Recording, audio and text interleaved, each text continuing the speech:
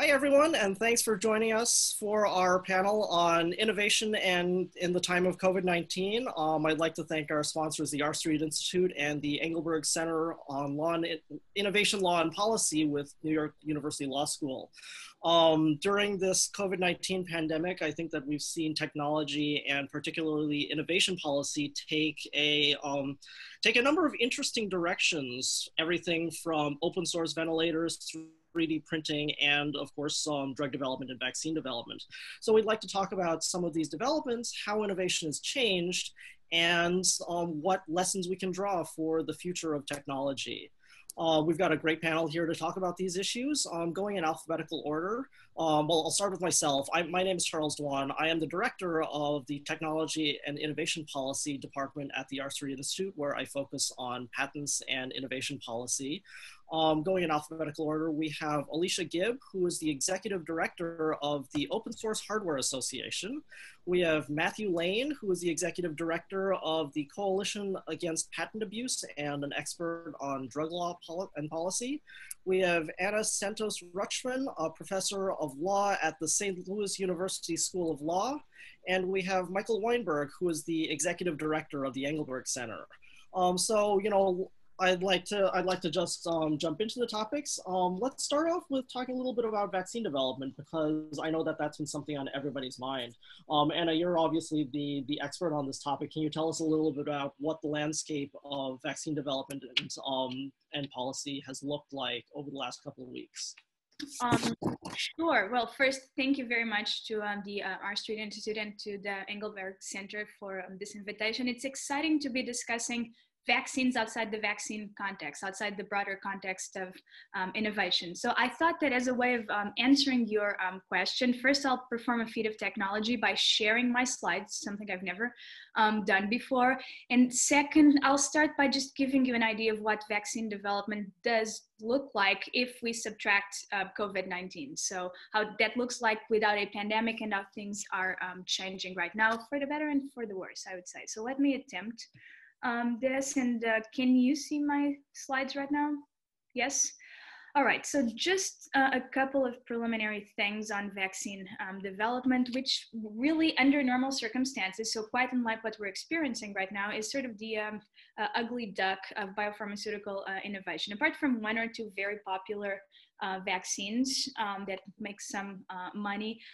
You can see in this graphic something I've been mapping for a while. This is the number of vaccine manufacturers in the US, one of the largest vaccine markets in the world. And we went from the golden age of vaccines, so that peak around the 40s, we had over 50 different manufacturers in the US, and we get to the single digits in the 90s. Today, I'm not going to go into the reasons behind that, but that's the landscape right now. Absent an epidemic like this, you can count on private sector manufacturers to be in the low digits, below 10. So we've gone from a period in which we really focused strategically on vaccine, basic R&D and then vaccine development to a stage in which there's much less involvement from the public sector. I think Matt has something to say about that in more general terms, to vaccines being considered something that's not very attractive from an R&D perspective. And I'll say more about this in the relationship to patent law in just a second. To give you an idea, now in the 21st century, vaccines are the tip of the graphic here at the tip of each one of the columns. This one shows FDA drug approvals for the past 2 decades or so, with 2018 being incomplete. Vaccines are sort of the, I'll call it teal at the top. So the dark gray is biologics, which technically is the category vaccines belong to. The light blue, I should say, is new molecules, and then vaccines, it's just at very tip of the top. And as you can see, in some years, we don't have new vaccines entering the US market. So that was 2004 and 2015. So really, we're talking about something that, absent a COVID-19-like event, is not particularly vibrant as a field of research, even though we have very interesting projects going on from a scientific perspective all the time. Finally, to put things into perspective from an IP angle, even though you've seen the number of manufacturers sort of plummeting, and even though it's not by any means the drugs for which we're, or the type of products for which we're seeking regulatory approval with the FDA, worldwide and also in the US, the number of patent applications and the number of patents granted covering vaccine-related technology has gone up exponentially. So as market attrition increased and as vaccines kept becoming sort of a peripheral product in biopharmaceutical innovation, the patent culture actually thickened around vaccine technology. Now, let me briefly sketch out for you how this plays out in the particular context of the pandemic. So when I talk about IP and patent culture, I mean two things: IP as incentives, so the default mechanism for innovation, and the idea that primarily relying on patent-based incentives plus a couple of few other things, such as prizes or grants or the like, will hopefully get meaningful levels of innovation.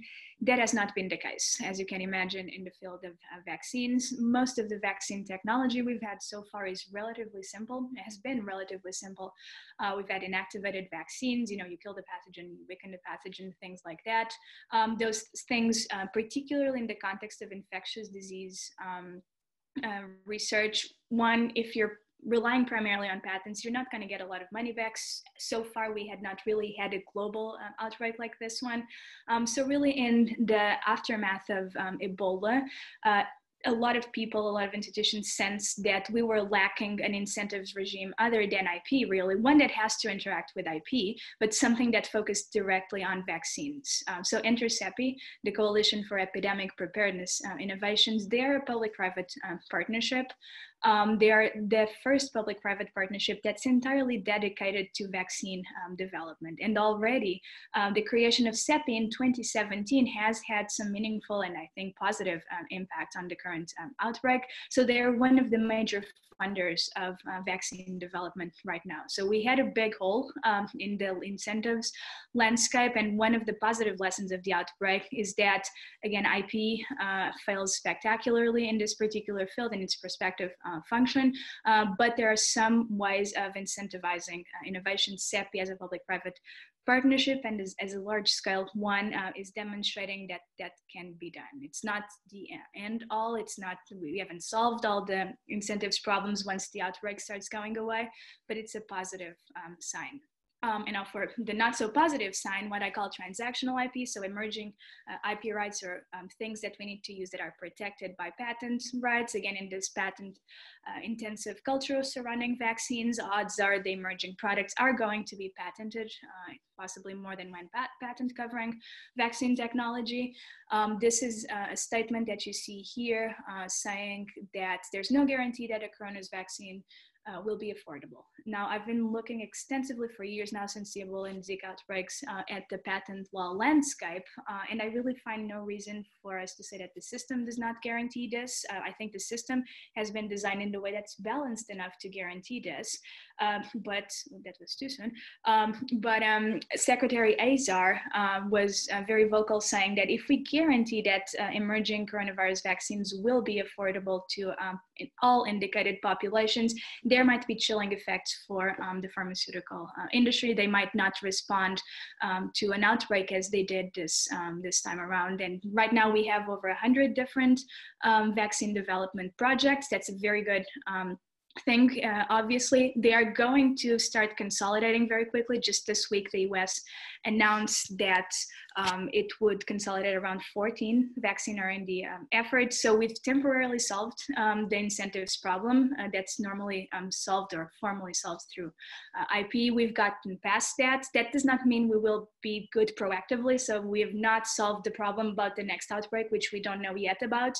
And probably we have some vaccine technology that can be adapted for whatever the pathogen is. We have not solved that. Primarily, we're having transactional IP problems. So as technology moves around and as new things get patented right now, and this is not specific to vaccines, but it's very pronounced in the vaccine field. Every time there's an outbreak, we saw this with Ebola, we saw this with Zika, we have trouble guaranteeing the affordability of vaccines because of the existence of patent rights and some concerns voiced about chilling effects on the pharmaceutical industry should the government or any other mechanism intervene in terms of price controls. So this is the core of my presentation. I'm happy to expand on these on any of these points. This is my email if you'd like to get in touch with me. And I'll just end by saying that this relates to, I think, a number of the topics we'll be discussing today.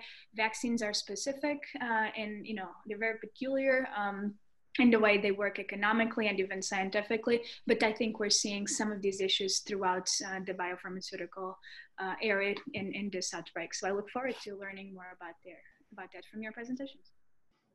Thanks, Anna. And that's actually a great transition because I think that, you know, vaccines are obviously a very important part of this conversation, but you know, the field of medical treatments has been receiving a lot of attention. Matt, that's something that I know that you spent a lot of time looking into. I'm wondering if you can give us some more of the picture of what policymakers are looking at in terms of pharmaceutical innovation. What should they be thinking about in terms of pharmaceutical innovation? And particularly, Anna mentioned that, you know, for a long time, patents have kind of dominated the landscape. And do you see that as changing, or do you see that as staying the same? Yeah, so let me go ahead and share my screen too. Okay, so I want to thank R Street and the Engelberg Center for inviting me. I think this is an amazing panel and a good time for this. We are in the middle of what I think is a very interesting and robust conversation on what drug policy should be.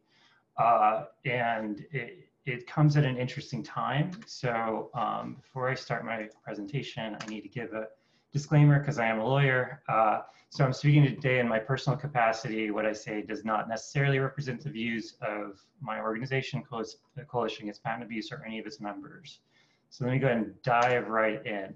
So in the outbreak, obviously everyone is paying a lot of attention to drug discovery and what's going on in the drug market. And we're all getting a crash course in how drug discovery works. So drug discovery is a public-private partnership. The public end of that is there's a lot of publicly funded research that goes into basic medical stuff, identifying biological processes that can be targeted with drugs. This is the foundational research that drug discovery is built on, and then you identify specific molecules or, you know, biologics, and then you go into the clinical trial process and testing, and then that eventually becomes a drug. And this is, you know, a multi-year process. So in the public end of that, the US government, to the NIH, spends about $41.7 billion on medical research. They are the largest public funder of biomedical research in the world. There's been a lot of studies on the public's role of this. All 210 new drugs from 2010 to 2016 were associated with NIH-funded research that represented 100 billion of NIH funding. Another study just came out, found that in a decade's worth of you know, drug approvals, they found that 25% of the new drugs actually had publicly funded research take a role in the later stage research. So that's the actual identifying of the target drugs and clinical trials, stuff like that. On the private side, this is a very expensive industry. You know, these major drug companies are huge R&D spenders. The top one in this particular chart shows, I think this is actually from 2015, so we have a little bit of lag here, but Roche was the biggest spender with 11 billion. I think it's interesting to note that, you know, even with all of the spending in this industry, if you would match the US contribution to this, we would be the #1 spender in the world, about 4 times higher than the top company, or a little under 4 times, or about as much as the top 4 spenders put together. So that's where we're at. And so the drug policy conversation leading up to the pandemic was something that was driven a lot by the access issue of how this works. So to give a little bit of context, at the end of last year, a Gallup poll was conducted of all the industries, and they found pharma to be the least popular industry in America, with a net positive ranking even below the federal government. It was the only industry below the federal government. And just March, the JAMA Network, which is this major publisher of a medical journal, they did an issue that was almost entirely dedicated to drug prices, and articles and editorials contained within talked about whether these large pharma companies were making too much money, whether the cost to bring a drug to market, including failures, were lower than what the industry was telling us it was. And there was an editorial on the relentless drug price increases and the promises of affordability. There's been a number of polling and studies showing that people can't afford to take all their medication, they're skipping doses, and the access issue was a major issue. Cut to March 13, we have a national emergency declared with the coronavirus, and the drug industry is the sort of main solution to our problems. Also, I just want to give this chart for context. The US is the highest drug spender per capita in the world. We are that orange line at the top. So where are we at today? There's a robust conversation about how to support the good of the drug industry and reduce the bad in the current model. Now, there are twin goals here. First is we want to encourage a rapid pace of innovation. That's traditionally where patents have come in. The idea is that you provide a guaranteed return, and that encourages large outlays in R&D spending. But the other goal is we need access.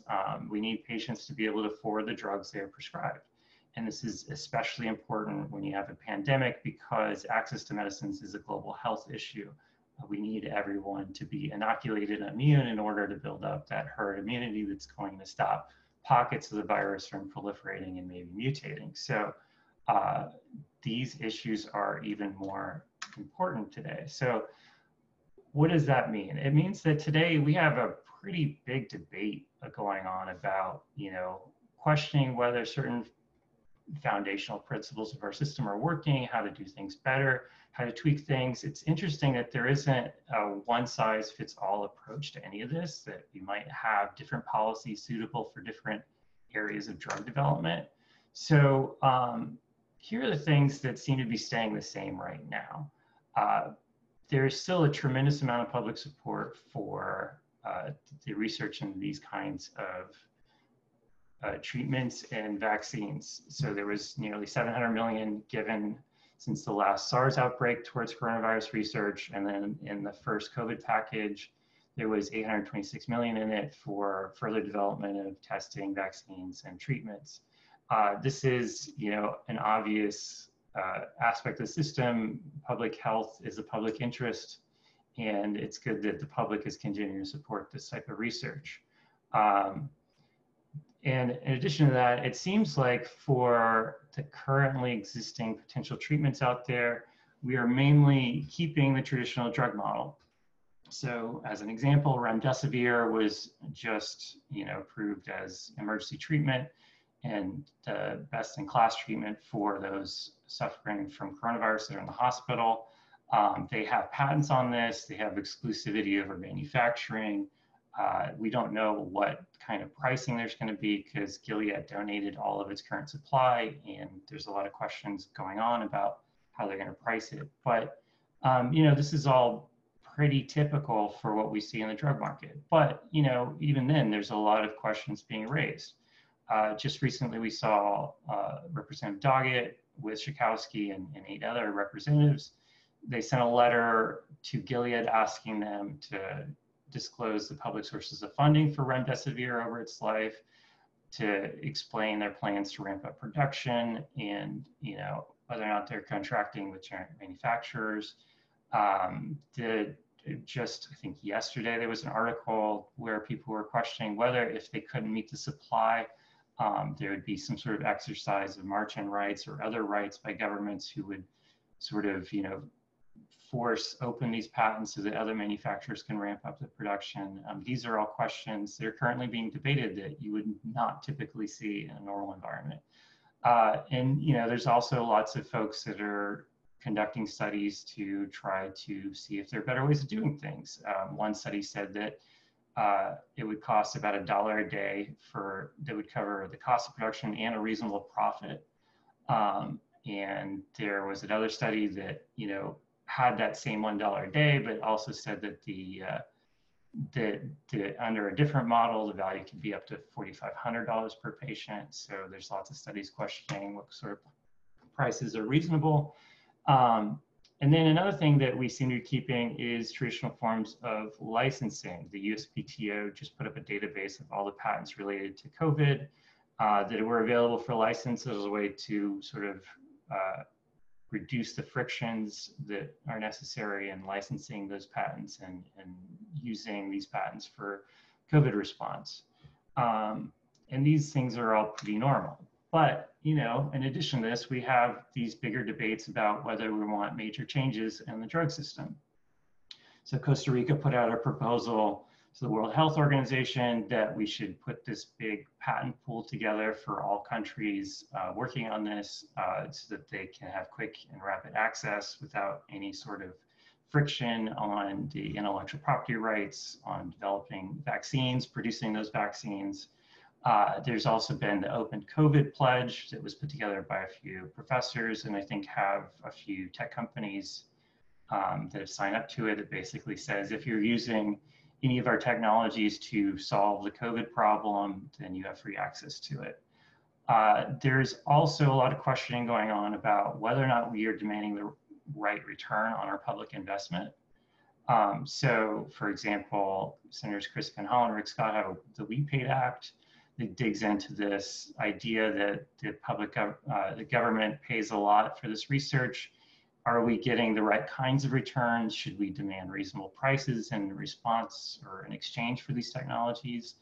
And another thing that, you know, just sort of popped up in part of this is that Gilead sought designation under the Orphan Drug Act for remdesivir. There was a huge backlash to that. And now we're talking about whether the Orphan Drug Act needs to be revisited. So, you know, this is bringing up old issues that are now back in the spotlight.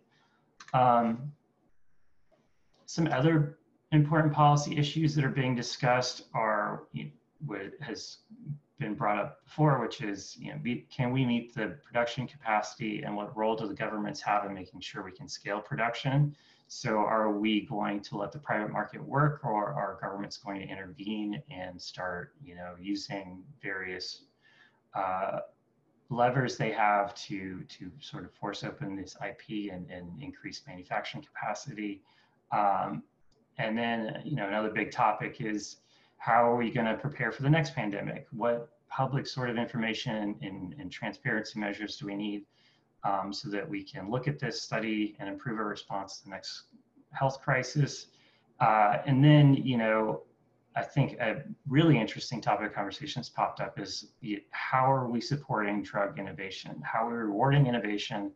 And are patents the best reward for that innovation? So some folks are now talking about putting together a cash prize pool. So instead of getting a manufacturing exclusivity where you are the only one that can make and sell it, what if we just give you a large pot of money as a reward for the innovation, and then allow everyone to make and sell that drug, bringing the price down immediately?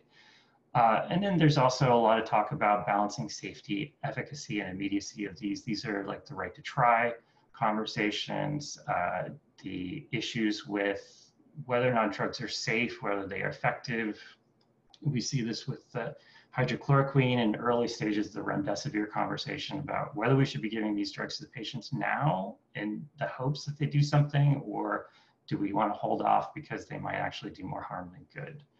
And so these are all the big policy questions that have arisen thanks to this pandemic. And you know, everyone wants to help and everyone wants to improve things. So that's where a lot of the focus is right now. So I have all of this sources for this information in my slides. If you want a copy of them, just email me.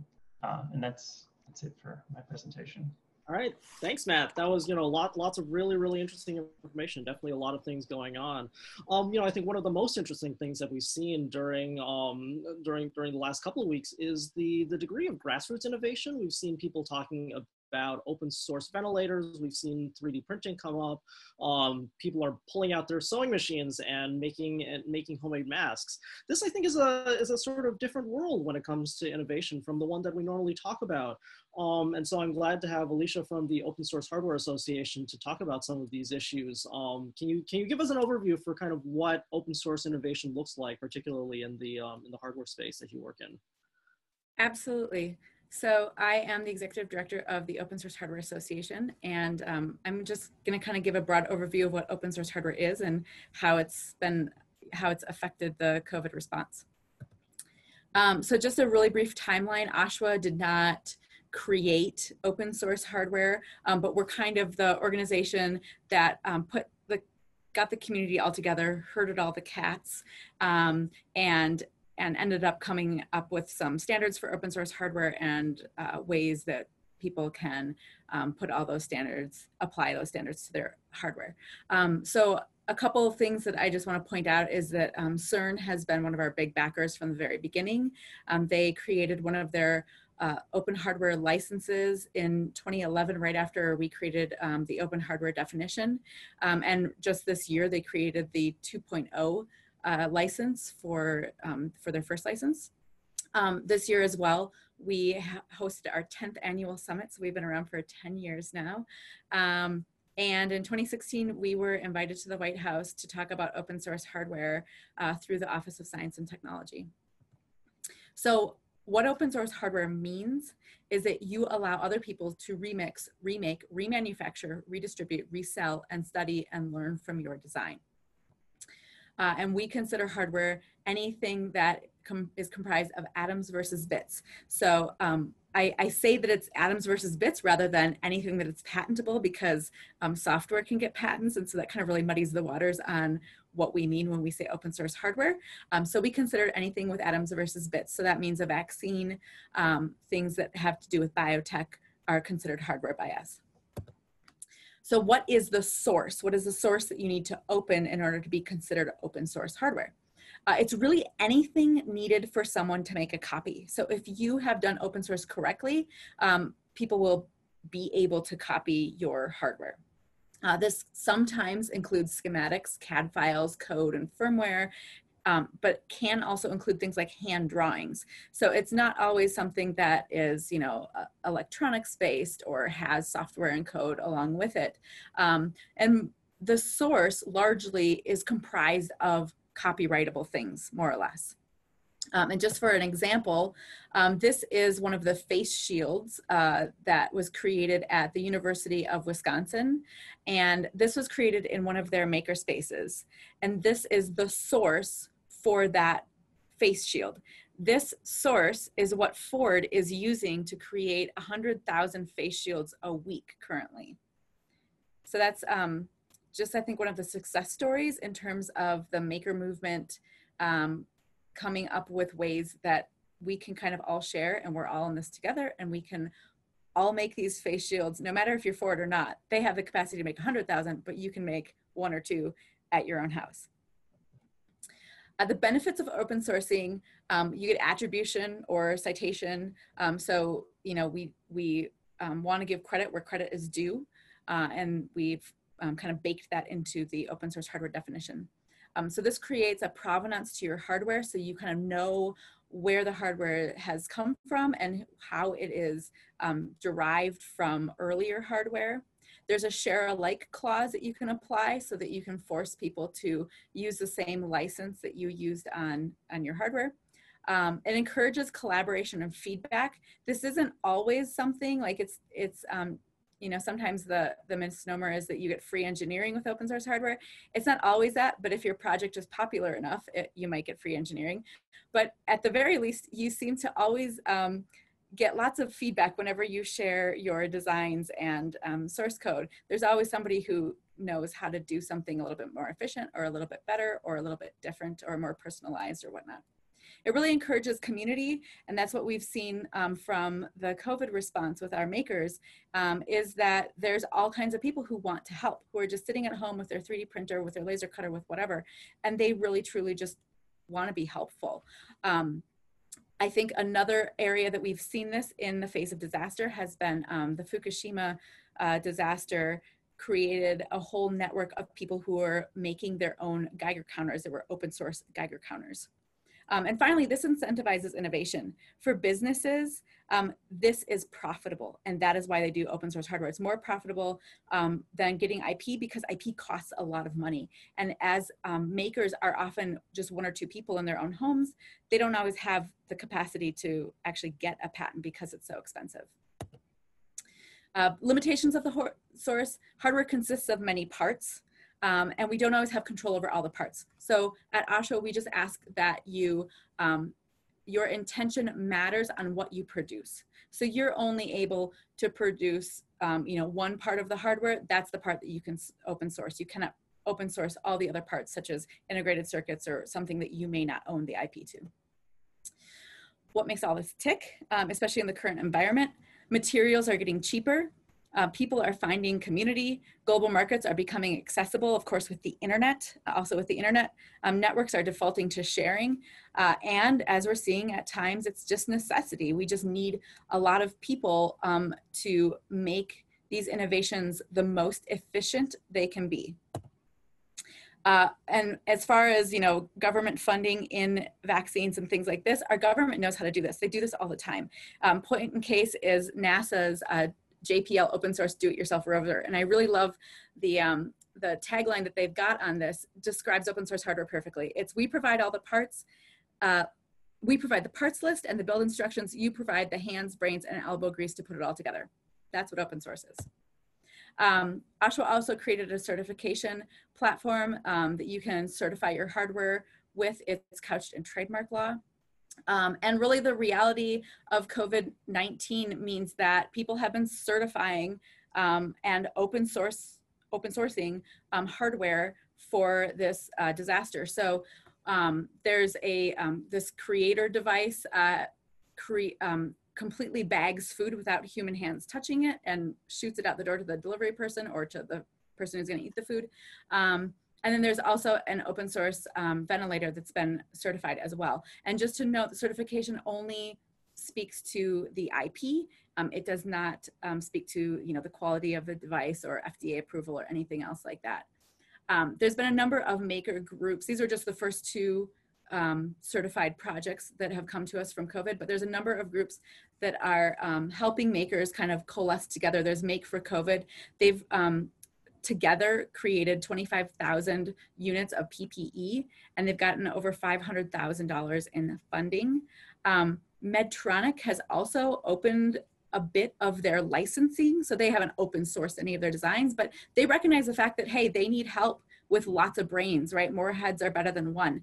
And so they've relaxed some of their limitations to their license so that other people can help them out.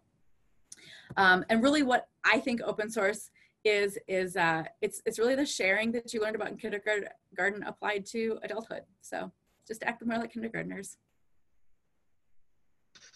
I'm sure that a lot of us who have kindergartners home can appreciate some of the intricacies of working with folks and dealing with the concepts of sharing. And that was absolutely fascinating. I didn't know about the Geiger counters in Japan after the Second World War. So I guess, Mike, I'll turn it over to you. Can you tie this all together? It seems like we've got all of this sort of innovative potential that we've now discovered. How do we channel that? How do we use that to make it the most effective during this time and in the future? Yeah, this is, I think, one of the most interesting parts of what's happening is seeing all these sort of presentations we've already had about how this process works generally, what the normal regulatory barriers are, and then where the open source parts of it comes in. And I think, it's crazy to say this, but it's hard to remember a month ago when, or a month and a half ago, when all of this really started to hit the United States, and there was a real concern that is still a concern, but I think it's evolved slightly, that there was a shortage of all sorts of materials that people feel like they needed right now to respond to the crisis. And so what we saw was a distributed movement of people who were just kind of coming together as individuals and small groups to try and address those concerns. And Alicia touched on a number of them, and they were really looking to fill specific voids that were existing in their community, but they were doing it in a way that linked in with those larger global networks that Alicia is talking about. And so this was amazing. I think that there were projects to build PPE at home that then got, as Alicia said, picked up by large companies like Ford. There were attempts to design ventilators, attempts to design all sorts of stopgap solutions. There had been a disruption or a misalignment or a shortage in the supply chain for all of these things.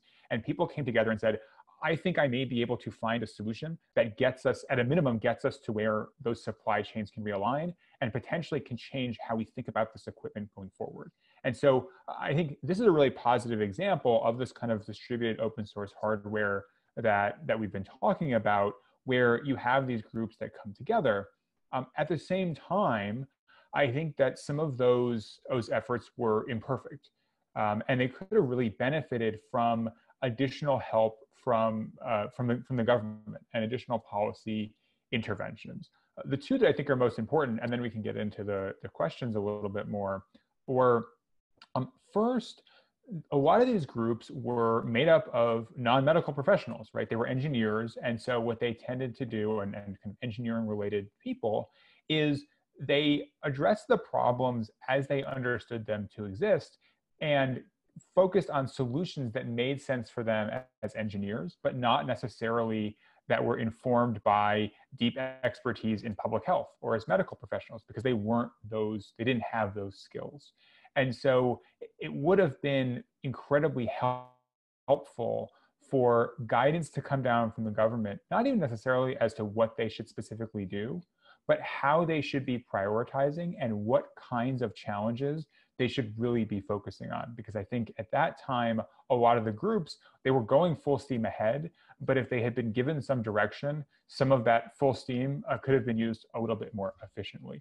The second thing, and this is related, was people were really trying to figure out what they were and were not allowed to do within the context of federal regulation. I mean, thinking about the FDA in particular, just as a specific example, the FDA obviously is set up to interact normally with large medical companies.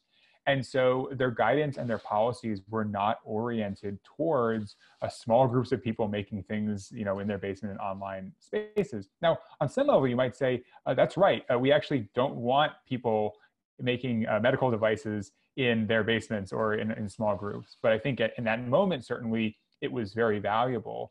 And the challenge was then out to the FDA to figure out how to communicate to those groups, again, what could be potentially safe, what certainly wasn't safe, how they should prioritize things, and what steps they should go through to make sure that when they deliver these things to local health facilities, local hospitals, that they were as safe as they could possibly be, and they were as close as they could be to following the rules when those rules were expressed in ways they could understand.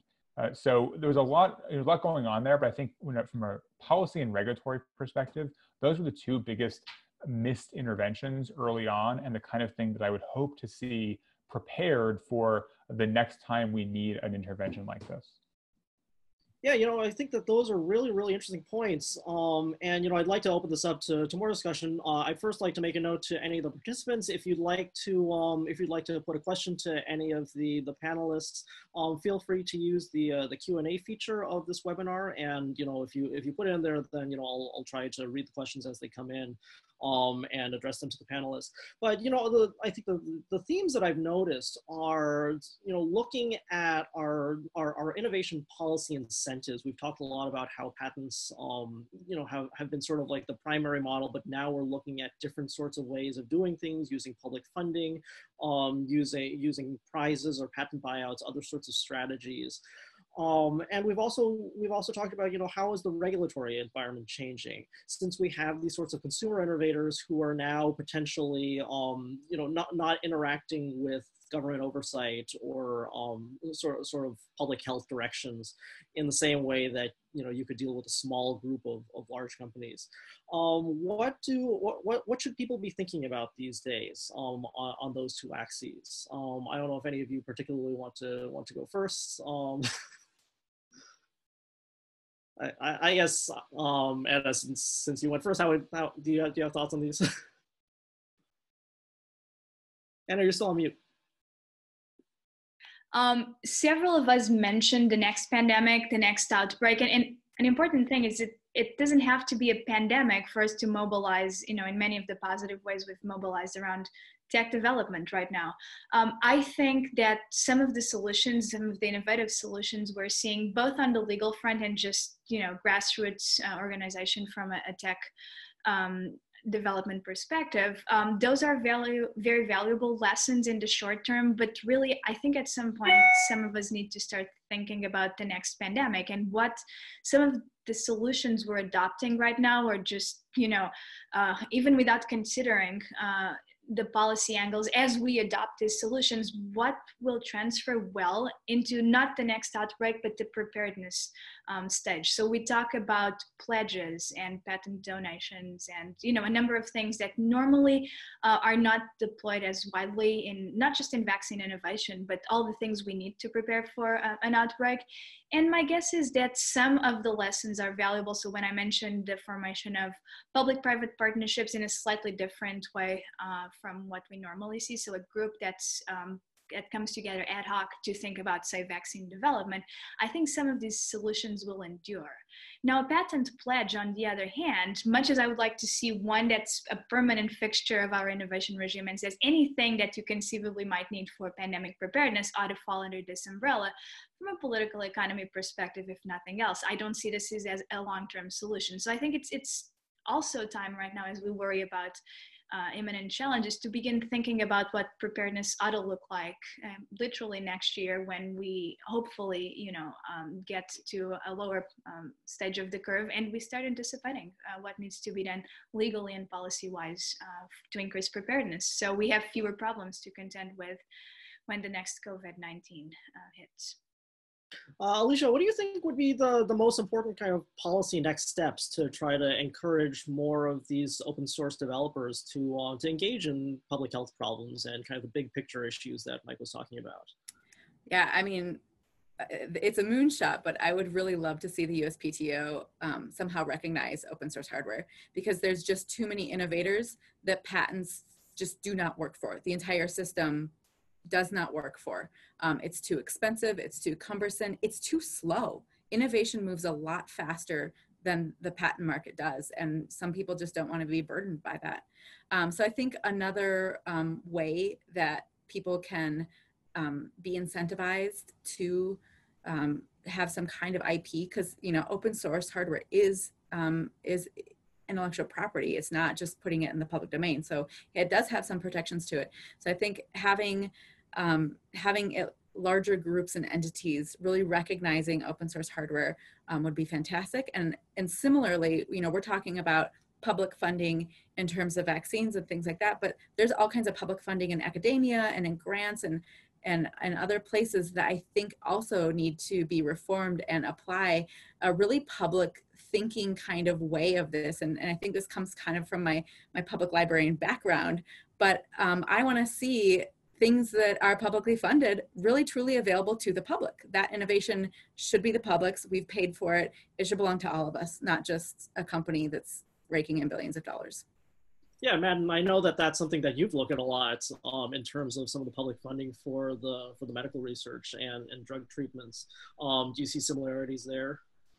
Yeah, I think that this is a major area of conversation right now, and it's one that some lawmakers are leading. And it's an interesting question. It's the public is funding these huge investment in these kinds of research. A lot of research that really needs public funding because there's not enough incentive in the private market to do the research. Think about drugs that we want to have but don't want to use, like antibiotics.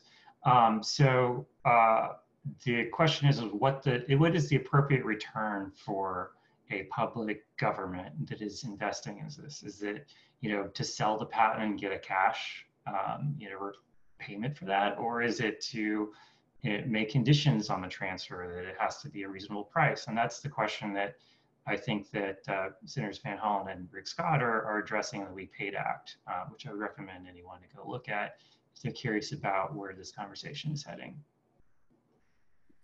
Yeah, I think that there's definitely a lot of legislation that people are looking at these days to try to address some of these issues. I guess Mike, having sort of the overview of innovation policy in a number of different areas, what do you think are the main things that lawmakers should be looking at? I know you mentioned some of the regulatory issues as well. Yeah, I mean, one thing I worry about is our regulatory responses that skip over the first kind of 6 or 8 weeks of the of a crisis, right? And this is also true from a legislative standpoint, right? Thinking about who you interact with. What we're seeing right now with a lot of the more distributed design responses to COVID is, as you'd expect, they're starting to come together into larger and more formal groups, and a couple of them are being positioned as the kind of primary interlocutors between various regulatory agencies. And that's great because a lot of those agencies have mechanisms to interact with large, but not kind of medical device companies, but sort of patient groups and things like that. And so they feel like, okay, we have a system that we can slot some of these groups into. And that's certainly a good step forward. But I worry that one of the lessons that regulators and legislators will take from that is, okay, we actually have the systems in place to be able to communicate and interact with some of these distributed responses to a crisis. And if they learn that lesson, then they will have missed the fact that it took us, however long, 2 months to get to the point where those kind of groups can interact with regulators. And in a lot of ways, that's the point where those groups are still really important, but also the more traditional players have been able to retool and refocus. The moment of the kind of critical moment of the response is the period between when we recognize that we don't have what we need from those large players and when those large players can realign.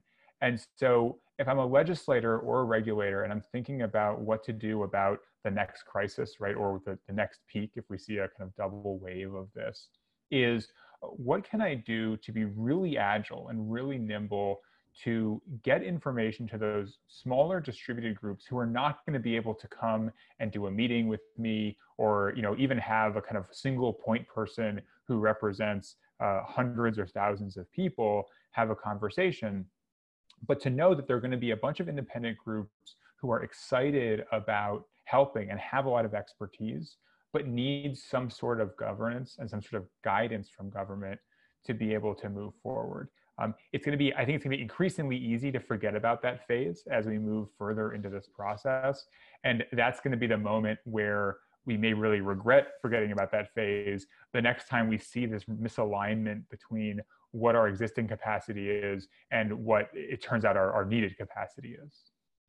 Yeah, it's interesting that you mentioned that, because I think that the thinking for a long time has been that the sort of front end incentives, the sort of front end motivation to get projects done in the right direction have been just sort of fiscal incentives like patents or research grants or things like that, and then the government will just come in the back end and just kind of make sure that everything is okay.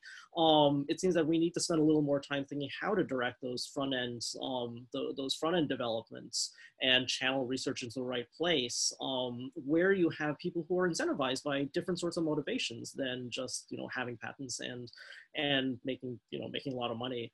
I guess on the drug development side, do we see similar sorts of needs for trying to channel investment and channeling research into certain directions, where we might need to explore different incentive models besides patents? I guess maybe Matt, do you want to take that up? I can kick this one off. I do think that there is probably not a one size fits all for patents. I mean, the system works until it doesn't. And so, I mean, there's a lot of success stories about patents being a good incentive. There's a lot of stories about patents being abused to take more than was the intention of Congress and creating a lot of these regulatory structures. And there's a lot of examples of resources not being spent where it needs to be spent. I think that's why you see a lot of public funding in coronavirus research and in other areas. I do think that there should be conversations on alternative methods like cash prizes. I do think that there should be conversations on whether collaborative research instead of competitive research would produce faster results for some of these things. You know, pandemic time is different than normal drug discovery time, and that's something we're seeing right now. And if I could just jump in, Charles, I think hopefully one of the lessons of this pandemic is that we talk about drugs or even subcategories of drugs often without proper nuance. I mean, I don't mean this particular forum, but policymakers and the public in general. In my very small field, you know, I talk about vaccines. One of the lessons of the outbreak is that there's really no such category as vaccines that from a policy and innovation perspective should be treated in a uniform way. We have the vaccines I was talking about that are relatively easy to develop, and that's why you see these timelines. But something that's specific to COVID-19, we're seeing companies using the outbreak as an opportunity to do work on DNA vaccines. This is something completely new from a technology perspective, from an innovation ecosystem perspective. And the types of incentives that would apply to DNA vaccines if we choose to pursue that route are completely different. It's a platform technology that we will need without an outbreak occurring as well. So I see the outbreak as an opportunity for pursuing those discourses. There's a lot of debate on, you know, how technology specific is patent law, even within fields like biotech. And I think it's probably the right time for us to begin looking into the characteristics of, you know, the goods we are talking about, because there are unifying threads between all of the things we've been discussing today, and there are patent and regulatory responses that share the same shortcomings. But these are wildly different technologies and ultimately patients and public health goals we're trying to accomplish. And I would like to see both a policy response in terms of preparedness and considerations about the patent system or non-patent incentives that are more finely attuned to those differences. And that's something we haven't quite had when you think of all the technology that conceivably we'll need for the next pandemic. And conversely, I think thinking about what technologies really ought to go into the bracket of preparedness and how do they differ from one another and how do we tailor things a little bit better, that should be something that we should be able to talk about, you know, right now or as we prepare for the next pandemic. Yeah, and you mentioned something about, when we talked previously, you mentioned sort of the increased use of CRISPR as a technology for research and development. That seems like a particularly interesting example of how policy needs to change to adapt to you know, different modes of innovation. Charles, I think I mentioned that when we were geeking out the other day, and not on this presentation, but that's absolutely right. So I think what we were discussing back then was the fact that CRISPR is a regulatory problem. Like, so how do you solve a problem like CRISPR from a regulatory problem? And a lot of people have written on this, but it's also a relatively cheap and simple form of technology, meaning, as you know, with many of the things we've seen in this pandemic, it's not particularly hard to use CRISPR technology at home. So we were talking about the phenomenon of do-it-yourself CRISPR technologies. And one, how do you regulate? Can you even regulate that? Is it advisable? And how do you deal with such phenomena? And this, I think, goes into the debate we've been having today, which is how do you respond to all these communities which might have very valid concerns from both a public health perspective and an innovation perspective? How do we respond appropriately and timely from a regulatory perspective? So I think that adds definitely to the debate. If I could just to build on that, I think that, you know, one of the things that, and Alicia had this in her slide, is we saw this open source hardware community come together in part because it got easier and cheaper to to use hardware and design hardware and to build hardware at home. And so very similarly with the CRISPR and the BioBlocks and the kind of ability to, you're not at the point where you kind of, if you're at home, you can just like order the pieces of a virus and spin it all together, but it's not like a crazy thing right now. And so as the barrier to entry goes down, there are a lot of knock-on effects from that. But one of it is that a smaller group of kind of like an informal group can really make meaningful contributions to an emergency by doing research or thinking about vaccines or thinking about at least designing vaccines. And so if I'm a legislator, from a policymaker, from a regulator, understanding that those are players that can have a significant impact and so need to be part of the design when you think about the landscape of options is really important. Yeah, it's interesting that you mentioned that because I think that there are at least some people within the industry who would say that, those are potentially dangerous developments that, we don't know whether these people are going to make something that's going to like create some sort of super bug around the world. How do you respond to that sort of concern? Yeah, I mean, look, it is a potentially dangerous development, right? I mean, having this power within individuals means that you can take it in all sorts of different directions, and that makes it all the more important that we have policies and rules and regulations that not only recognize the existence of these technologies, but are also written with an awareness that these people will probably be doing these things. And so to regulate that behavior and to provide clear rules as to what people should and shouldn't be doing, and then also making sure that those rules are published and explained and distributed in a way that those communities can actually understand them and can actually respond to them. Because I think, there's always bad actors, and it's important to think about how to handle bad actors. But I think one of the things that we've learned over the last couple of weeks and months is there are a lot of good actors. And those good actors are really hungry for a clear rules and for guidance as to what's a good idea and what's not like such a good idea. And so if policymakers are able to communicate to them in a way that is easy for those groups to understand, it can be a real force multiplier. But you need to take them seriously, and you need to recognize what they will and will not be able to do and what they will and will not be able to internalize.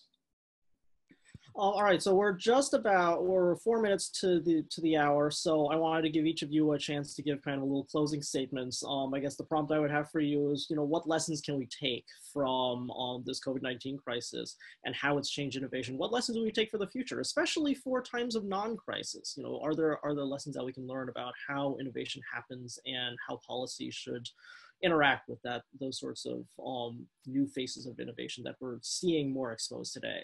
I guess let's go in the same order as we did the opening statement. So Anna, would you like to go first? Sure. So I think I would just reiterate the point that I would like us to think about pandemic preparedness before the next COVID. And that pretty much entails considering everything we've been discussing so far from, what are the players really in this field, which are not the traditional ones. So just piggybacking on what Michael was saying with regard to CRISPR and other technologies, same thing with 3D printing, right? Which is by and large unregulated at so many levels, and we need guidance. We need guidance before we need to make ventilator parts again, or PPP and the like. So I'm under no illusion that we will have a complete understanding of everything we might need for pandemic preparedness, but I think there's a set of things that we can anticipate with some certainty. And I would like to see, again, a nuanced debate at the policy, at the legislative, at the regulatory levels about how to best anticipate the next outbreak and make sure the moment there's a declaration of crisis, of pandemic, of anything like that, we have the systems in place as opposed to creating, our responses on the go. All right, thank you, Matt.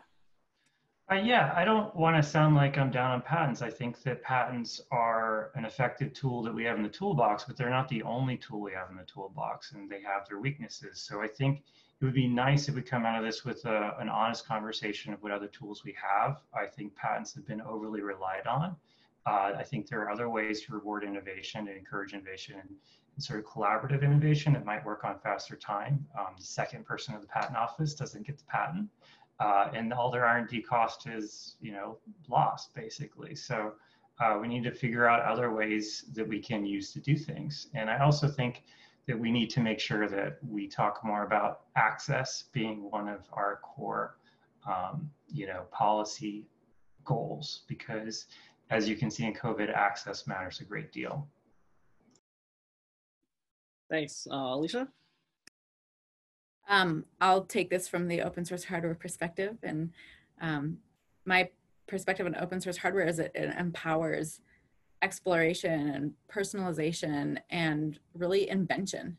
So I think if we can take, like Michael kind of said, take that more seriously, recognize that open sourcing your hardware is an incentive to a lot of people out there, I think we'd be in a better place. Great, thanks. And Mike? Yeah, let me take that thread of taking things seriously and say, I hope that we take both distributed design and distributed manufacture more seriously and incorporate the existence of it into our policy thinking, because I think we've learned that it is a real tool that exists and that can be very powerful. And so as policymakers, we need to think about it and incorporate it into our planning. All right, wonderful. Thanks for all of your thoughts. This was an absolutely fascinating discussion, and I've learned a lot from it. I hope that everyone else on the call has as well. We should have all of these slides put up, as well as a video of this presentation put up if you'd like to share it. In the meantime, if you have any questions, feel free to email me or any of the panelists. We certainly look forward to continuing this discussion in any number of forums. Thanks again for joining. Thank you for hosting.